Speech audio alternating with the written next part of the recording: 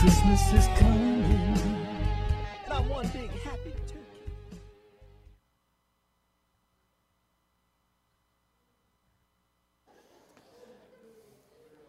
Some of you think that's the craziest thing I've ever seen in a church in my entire life. How on earth will he draw spiritual application from that? I ask you, can one change their destiny by changing their diet? Huh?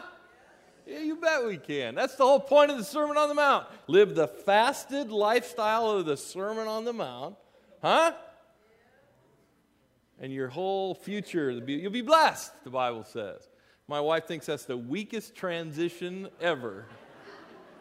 But Kathy gives me a couple video clips to look at for this weekend on Thanksgiving, giving thanks and Scripture, and she leaves early on Friday. I find this.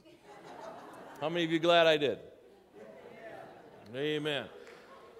Amen. Let's get into Word, Matthew 5. They're not showing that in your grandmother's church this weekend, I'm pretty sure. We've been looking at the Matthew 5, the Sermon on the Mount. It's really a fasted lifestyle. Hey, you're going to have to take a different path than the rest of the world. And you're not going to get to indulge in all those great ways that they do. But, listen, you'll come into a place of blessing. That's what these Beatitudes were about, how to get into a place of blessing. That's why we all come to church. We want God to bless us. How do we get blessed? Most of us don't know. Beatitudes say you live like this. These 8 Beatitudes have been a comprehensive portrait of what it means to be a blessed person, or what kind of person gets blessed. But listen now, here's where we go into this next part. Very important. Jesus is saying, if you live like this, these 8 qualities describe you, you will begin to move into a place of influence in the world as I destined you. In other words, you're not just going to be blessed yourself. The world is going to start to be affected. You are going to influence, everybody say influence. Influence the lost world. You will be salt. You will be light. You live like this, and you will not be blessed, just be blessed yourself. The world will be blessed. And so, Matthew chapter 5, verse 13 says, you are the salt of the earth. Now, I have to imagine this. Jesus on the mountainside. We always go on the mountainside with the Lord Jesus. But I believe he's looking at people and pointing at them right now. He's saying, you are the salt of the earth. You are the light of the world. They'll see your good deeds. This is what it is. So let's read this. You are the salt of the earth, but if the salt loses its saltiness, how can it be made salty again? It's no longer good for anything except to be thrown out and trampled by men. You are the light of the world. A city on a hill cannot be hidden. Neither do people light a lamp and put it under a bowl. Instead, they put it on its stand, and it gives light to everyone in the house. Verse 16, in the same way, let your light shine before men, that they may see your good deeds and praise you and say, you're so great, and aren't you special, and aren't you spiritual? Whoa, I diverted from the text, didn't I? It says, in the same way, you let your light shine before men, they'll see your good deeds. They'll notice, but the Lord will get praised. Amen? Praise will go to his name. It says they'll praise your Father in heaven. We will be people who stir up worship in the earth for God. Amen? By how we live. Oh, it's good stuff. Let's get into it after I pray. Heavenly Father, I pray that this morning we have a special grace for the time in the Word. That our hearts would be open and hungry for the Word of God this morning. That we would crave truth. I pray that even with this very familiar, much preached upon passage, oh God, that it would just be simple today. It would be something we can do, we can walk, we can live. And I pray for every person in this room that they would move out into a greater place of influence. You've called every one of us to be influencers, God, and I pray that we would today begin to move out in greater ways into that, to really impact the world around us for the kingdom of God. I pray that each person sees how indispensable they are where you've put them. They wouldn't just look up here and think, well, there's the light or something, the preacher, he's doing it. I pray that we would see that is so insufficient to touch this world. That's why each of us is out there. Thank you, Lord God. Give us grace for this today. In Jesus' name, amen. Amen. A decade back, Sears Roebuck and Company, they faced a very significant marketing dilemma. True story. They realized they had a steady stream of male customers coming in. Huh, guys? We like Sears. Craftsman tools, right? More power, remember that? We're buying lawnmowers and stuff, and we could just go in there, Sears. And then the marketing people saw that. It was great because that's part of what they were selling. But then they saw, well, we have a steady stream of women customers coming in, but buying things for their households and their husbands, buying garden hoses, buying gifts for husbands and that kind of thing.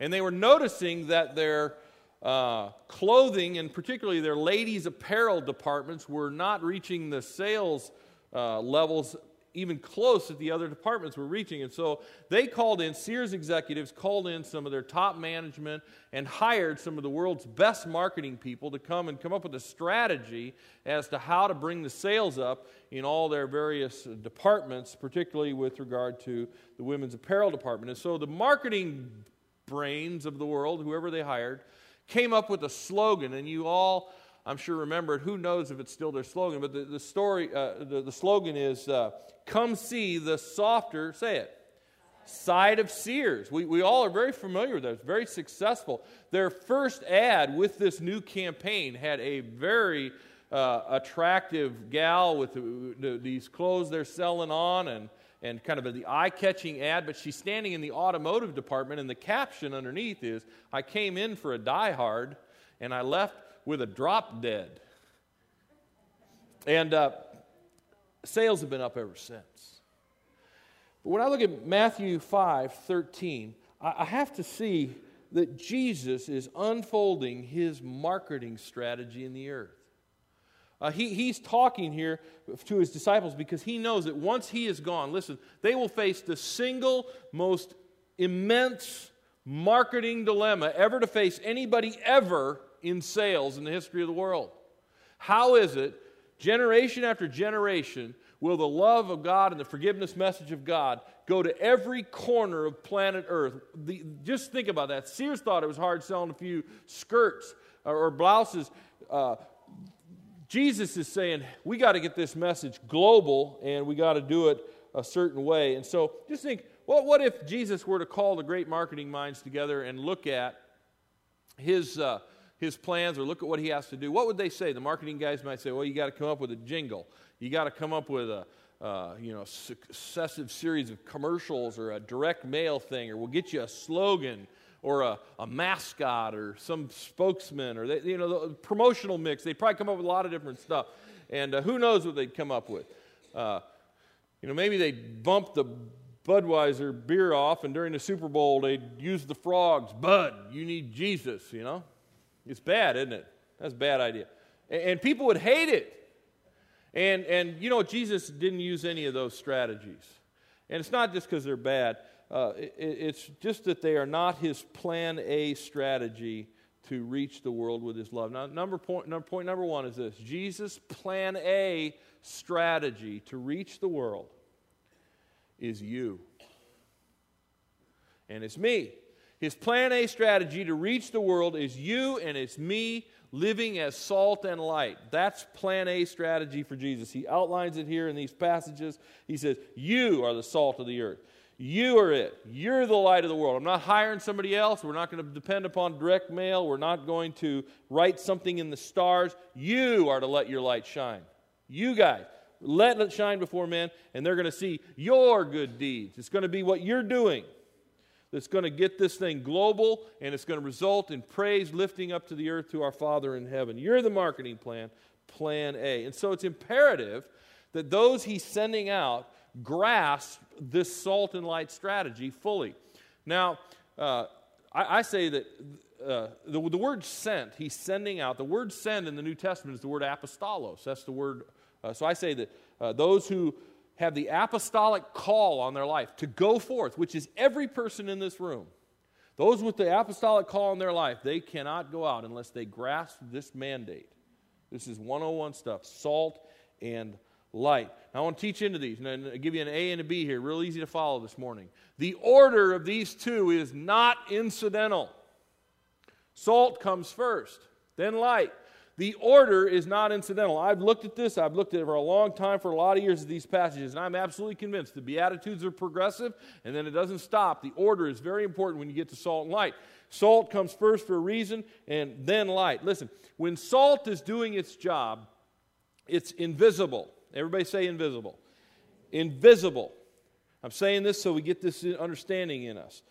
Salt is only seen, listen to this, when it's sitting around with a bunch of its friends, salt, in a salt shaker. That's when it's being seen. But when salt is out doing its job, it's hidden.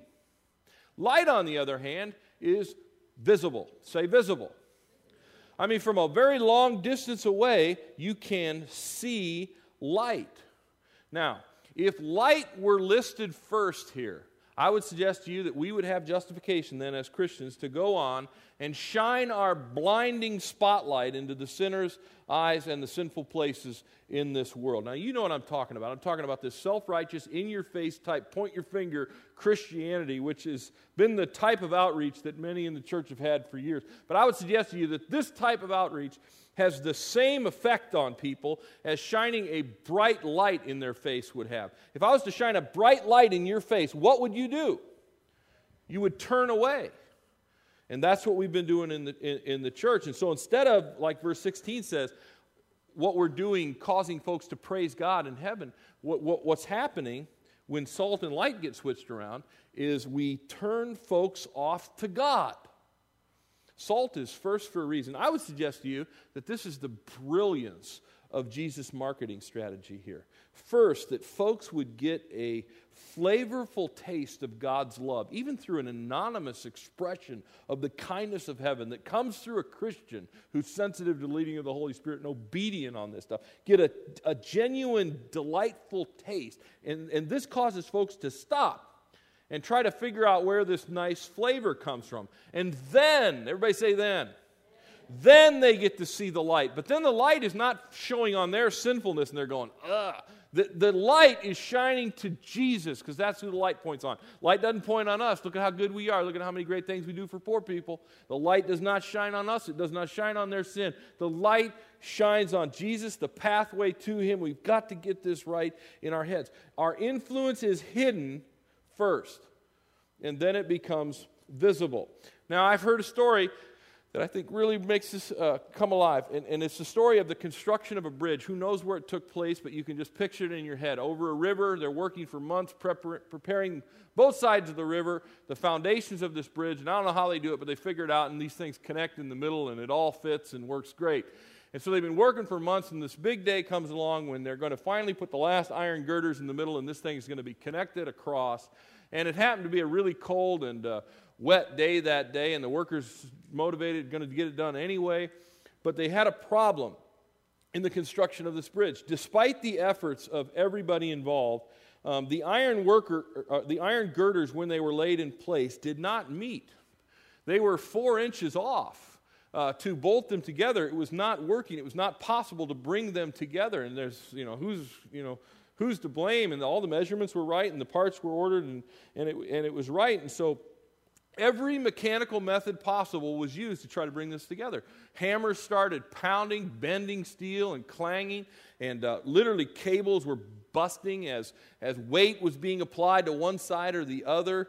And the people who were in the area that day said the noise was deafening, but to no avail. And they had to call it a night. And the foreman and all those folks in charge of the project said, everybody just go home. Come back about noon tomorrow because we'll get our engineers together and we'll try to sort this thing out. Well, the next morning, the workers start showing up about noon. Everybody's there. And the next day, by the way, happened to be a hot and sunny day. And the girders, when they got there, had already come together perfectly and were easily bolted together. Now, did you hear me say it was a hot and sunny day?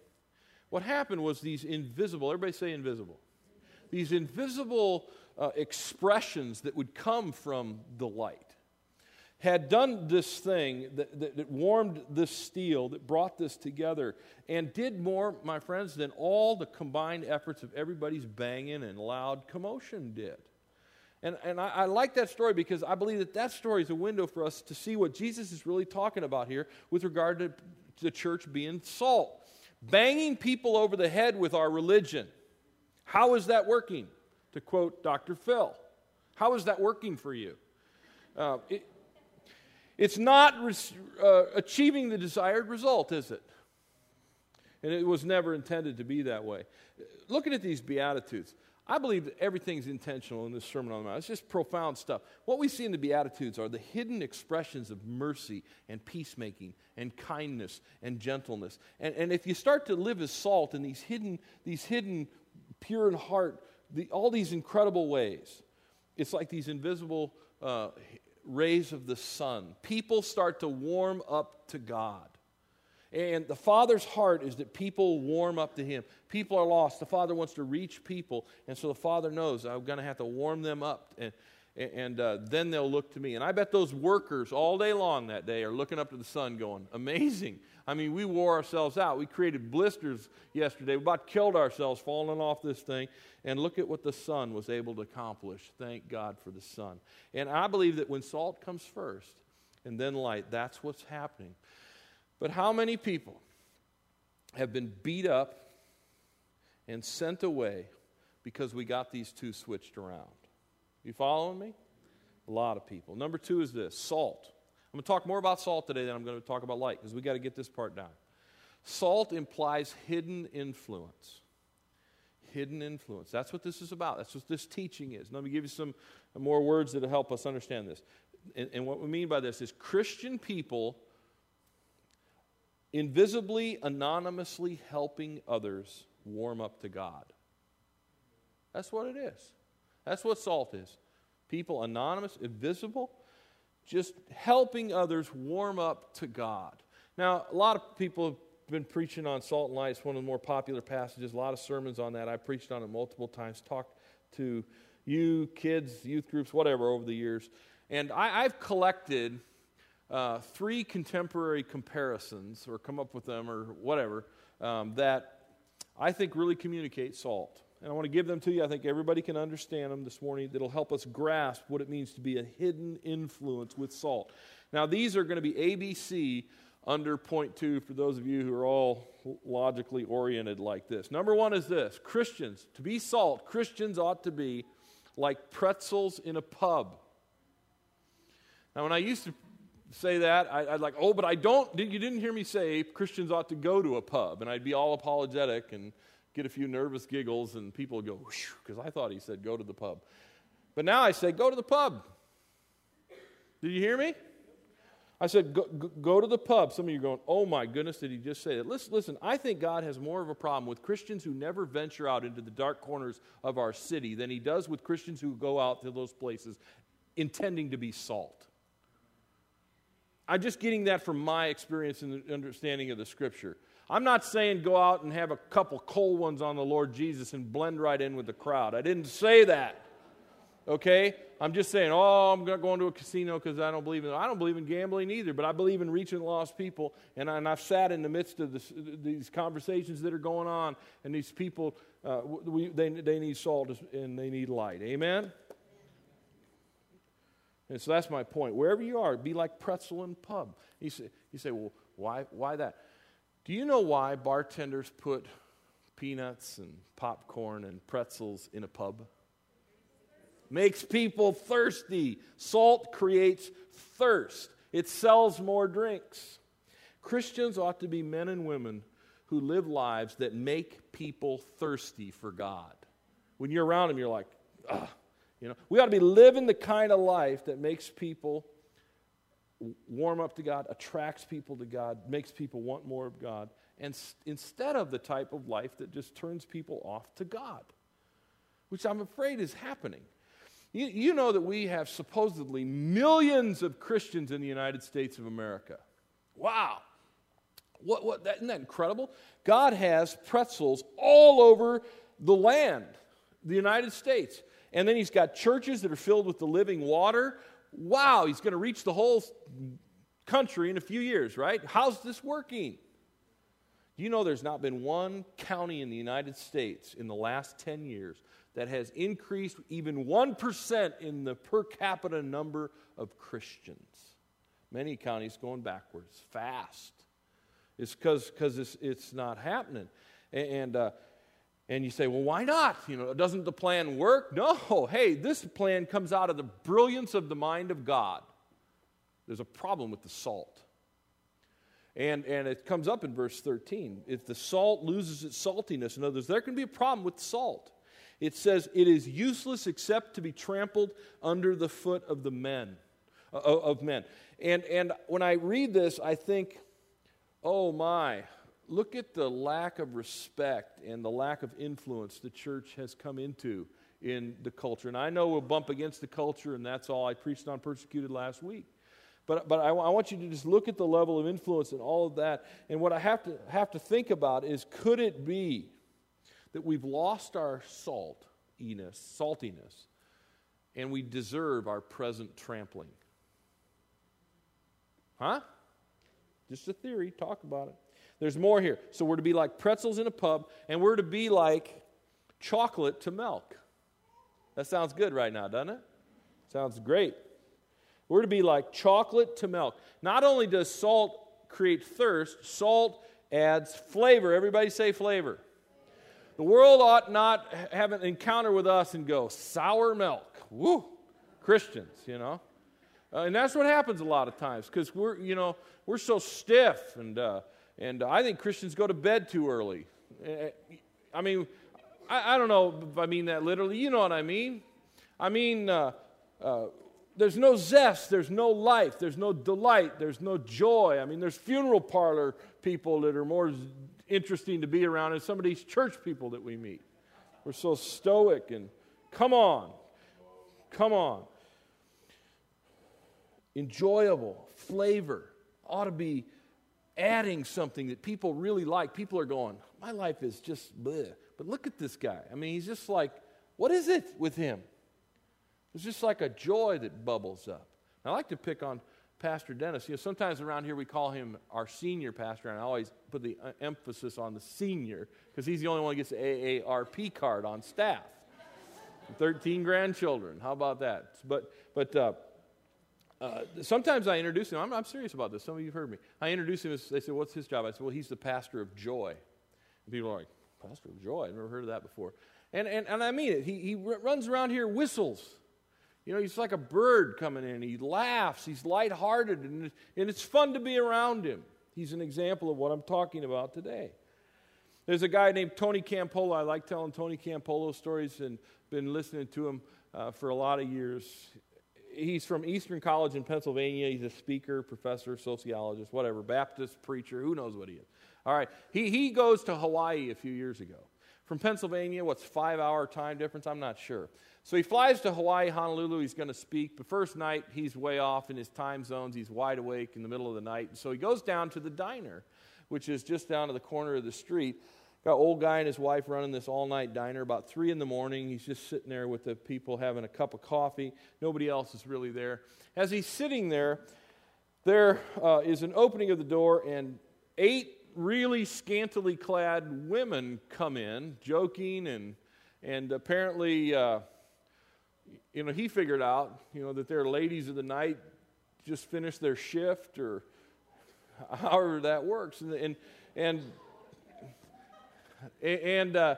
so they're in here enjoying themselves, and this one lady he overhears says her name was Agnes, and he heard her say, tomorrow's my 39th birthday. Nobody really picked up on it.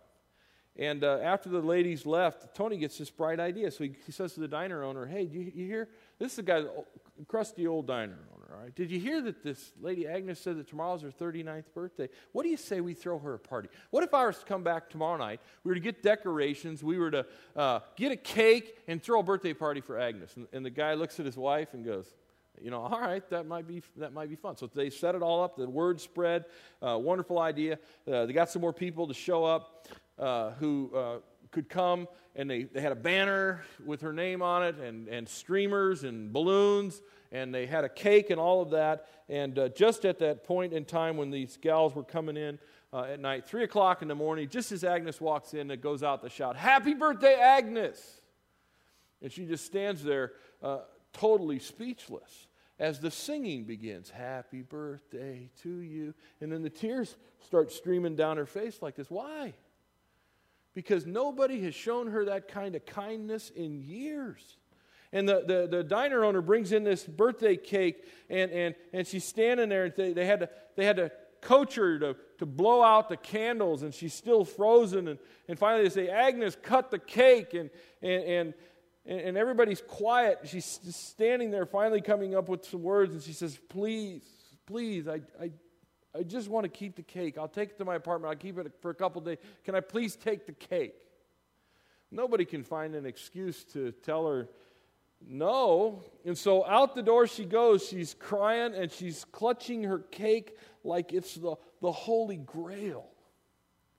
And an awkward silence, of course, is just resting over the room. And Tony says, all right, I got another idea. Let's pray. Heavenly Father, I pray for Agnes that you'd bless her on her birthday, that you'd bring peace into her life, and you'd save her from all that's troubling her. Amen. And the diner owner said, hey, you never told me you were a preacher. What kind of church are you from? And then Tony thinks and kind of gets a smirk on his face, and he goes, well, I preach at the kind of church that throws parties for hookers at 3 a.m. And the guy goes, no, you don't. There's no church like that. Because if there was, I'd go to that church. Do you see how one of God's pretzels single-handedly added such flavor to the life of a whole room full of people that they like looked and saw where the flow was coming from? Salt creates thirst like pretzels in a pub, and it creates flavor like chocolate to milk. Now, this is the third part. It's very important. Salt, C here, is like medicine to a wound. Now, one of the things, you all know this, I'm not teaching things you don't know, I'm just trying to give it a fresh, simple approach this morning. Salt was used in the days before refrigeration to keep meat from decaying. Flesh like dies, but salt stops that. And so salt was rubbed into meat as a preservative. And Jesus is reminding his followers here when he says, you're the salt of the earth, that you ought to live your life in such a way that you reduce the rate of societal decline. That's what he's saying here. And so when he says salt, he's saying, hey, the world around is dying. You see it in people's eyes. There's something just falling off in them that's losing life. You're to go and stop that. You're to go find the places, this is to us, you're to go find the places where the quality of life is really starting to decline and die, and you're supposed to do something, give yourself in such a way to make that life better. Now here's what I want you to know about salt. When salt is doing its job, it's consumed. Right? It's consumed. It's gone. Perhaps we ought to spend less time preserving our own whiteness with our buddy salt friends in our salt shaker where we're doing nobody any good, and we ought to go out, and give ourselves into the life of those who really, really need it. Amen? The Bible says the Word of God is a sword, not a board to beat people over the head with. Just go out. The Bible says, let your gentleness be evident to all. Live in such a way that you win respect of outsiders. Go out and be consumed. This is what the Lord Jesus did. He came down to earth to bring the Father's love to earth, to the darkest, decaying places on earth, and he let himself be fully consumed, right? But there's always resurrection power of God. So I just want to tell you, you give your life and this resurrection power comes up in you, and it's a great thing. Now in the service last night, I got rolling on preaching this, and I told everybody in the church, I said, you need to go out and find you an Agnes. And they all heard, go out and find a hooker. I don't want to say it that way today. What I'm saying to you is go out and find somebody who's hurting inside and who's dying inside. And be God's pretzel. Make them thirsty for the Lord. Laugh. Add some flavor, add some zest, do something very tangible, even anonymous, that is a blessing to their life, that stops the decay. This is Thanksgiving week. There's people thinking about how am I going to get a turkey together? How am I going to, who am I going to be with? And this is a perfect week just to go do it. Just to go do it. And if you don't have a plan for go doing it, we put a basket out here after the last service because thought it just come to us that Union Gospel Mission. You want to help somebody? Go put some money in that basket right there. This is very important. And you think, oh, the Lord's going to shine on me. Let me tell you, they will see the good deed, and it won't be about you. They'll praise your Father in heaven. That's what the text says. I can't tell you this week how many times I've been thinking about the North Campus up there. How many times we need to be listening to this message I'm giving right now about that North Campus? Do you know that we're putting a campus on the side of the town where there's churches just don't go? I've been doing church planning, and that's been my specialty and where my study has been. And we're taught to go into growing neighborhoods where you can have viable, self-sustaining works. Huh? And so is that the north side of this town? Yes or no? No. And so what are we going to do? We're going to follow the Lord Jesus' plan. And he says, go on to a part of town. And I believe Christmas Eve. I think I've seen the place filled up on Christmas Eve with North Enders. And I talked to other pastors, maybe a trickle one or two, but for the most part, the people who are living in the 5 target neighborhoods we're going after up there, they're not coming down here to our churches. So we got to go up there. And we got to go up there and we got to serve, we got to be a blessing. And you say, well, I'm glad there's people in this church going to be involved in that mission. No, it's us going up there. It's us. It's our church. Satellite expression of this campus right here. It's going to be exciting. I can't wait for it to happen. We ought to listen to this tape a lot of times and get this in us. Because if you think it's just about you getting in the glory with God here on the west side, woo, we got worship. Let me just tell you that the Bible talks about when you do something to the least of these, you do it to Jesus unaware. You want an encounter with Jesus? Listen to me. Go out there and wipe somebody's nose when they're hurting and they're... Do you understand? Yes. I believe you do. So let's get into light. I don't have any time left for light, but there's some things I need to point out. And I purposefully did it this way. I wanted to talk more about salt than light. Listen to this now. Number 3. Light is something that is seen, not something that is heard. Wow. You say, why is he saying wow? Because every time I ever hear a sermon on this passage, salt and light, it's about evangelism. You know, share the gospel, you know, tell them your testimony, open your mouth, show them the Romans road, read them the 4 spiritual laws. That's evangelism. And we all like freeze up. Words, you know. Salt is about hidden influence. It has nothing to do with what you say.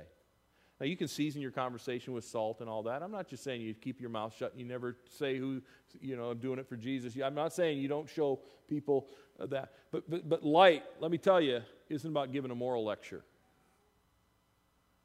Light is something seen, not heard. Unless you got a loud light switch and somebody smacks it, the only way you're going to know the light goes on in the room, is with your eyes, because light is something that's seen and it's not something that's heard. Now, the Bible's talking here, I don't have time to go into it all, but you know, you put it under your lamp under a bushel. You don't want to do that. Let me just give you A and B. I don't have time to develop them. There's 2 things that are going to be a bushel over your light. 2 things that are going to kibosh your witness. One's going to be your words, one's going to be your ways. Wish I had time to walk all that out. We can do stuff that just totally puts our lamp under our bushel. I'm not just talking about hypocrisy. I'm talking about things that we say and the way that we are. I just say zip it. Light isn't about moral lecturing. Light isn't about us shining the spotlight on somebody's sin. It's about lighting the pathway for them to find Jesus. Now, I have a story that I want to close with, and I have to work it out a little bit, but this I think will be important for you to understand what I believe God gave me for you today with regard to light. Now, this was my rookie year as a youth pastor in Kansas City. Been like 86, maybe it was into 87, I'm not sure. I was a go-get-em youth pastor, but I got fired 15 times that year for being too fun for the parents, basically. You know, that was the year that, you know, I accidentally started the pastor's daughter's hair on fire. And, you know, I wrote sin on a white piece of magic flash paper and said, you give your heart to Jesus, he'll forgive your sin, it'll be gone. And I lit it and threw it out. This was in the days with the 1980s.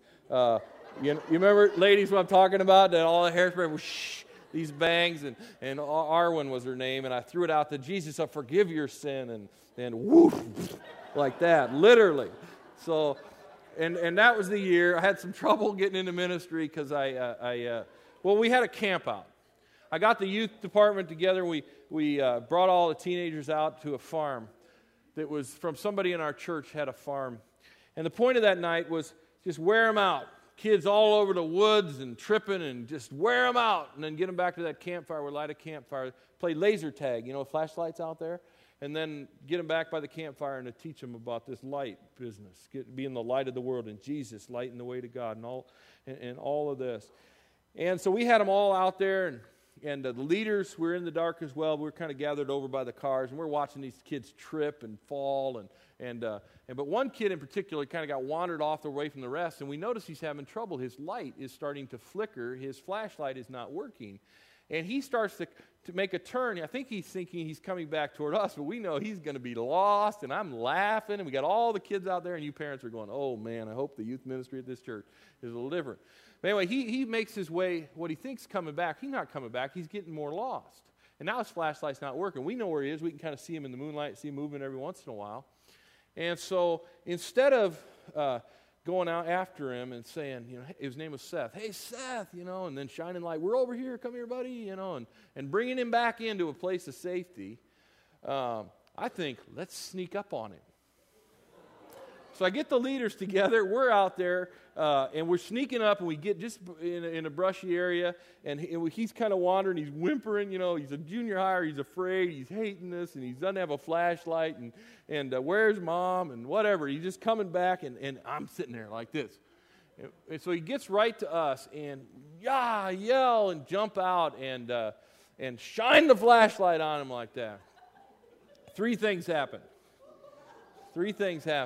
Number one, poor kid, yelled a profanity so loud. He yelled so loud that the neighbors in the next farm's dogs are starting to bark. And then the second thing, and this isn't as funny, he wet his pants, which created the third thing. See, he went from lost and scared to really mad and turned off. And do you think he heard a word of my Weasley little Bible study on being the light of the world that night? He could care less. I don't know. He came back, but surprised he did. What if I would have said, hey, Seth, I'll come out to get you. You just hang there, buddy. I got the light. We got another flashlight. What if I could have had an object lesson that was unforgettable? To go out and get a lost person and bring him back into a place of safety, couldn't I? But I blew it. And my friends, I want to tell you, there are lost people in this world. And God's not just saying, hey, you just go sneak up on them, yell, and then shine a light on their sin and run away. The Lord wants you to do it in a different way. He wants you to influence people with salt, and then He wants you to bring the light into the place where they can be safe. And when I talk about light, I believe that there's not a person here, I know we're humble people, that would say, I'm a light, man. I'm an example of a light. I'm a good light. Woo! I'm a brilliant, beautiful chandelier glistening for the glory of the Lord. None of us. We'd all go, I got some work to do on my light. Let me tell you, don't let the brilliant, beautiful chandelier be your model. Because I see it every week. God uses a greasy old shop light to go down into the dark, grimy corner of something that's broken and get it fixed more than He'll ever use a chandelier, maybe for some ceremony, the great feast later or something. God wants a greasy old shop light. Let's stand. God wants a greasy old shop light, not a big, beautiful chandelier.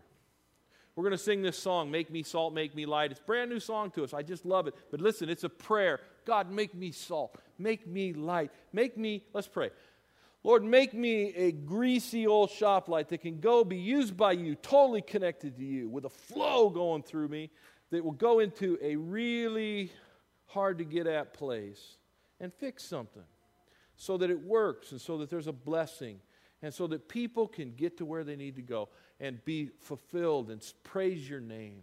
I pray for that. I pray for this church. We need to be full of people who are salt and light. Salt first, light second. Not about our words. You'll give us words. The Holy Spirit says the Holy Spirit will give us words. But every single person here can go out and do this. Salt, light, Lord. Make us salt, make us light.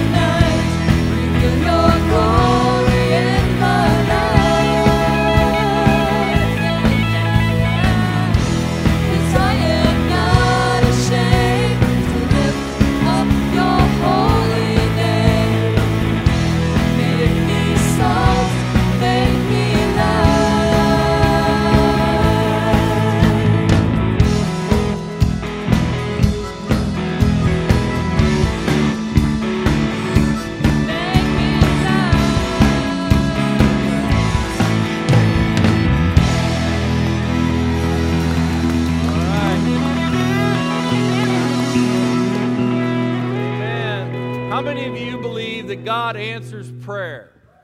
All right, now, you got faith in your heart because God's going to answer that prayer this week. He's going to make you salt. He's going to consume. You're going to be consumed. That's going to be all right because he'll then flow through you. He'll empty you out to fill up into.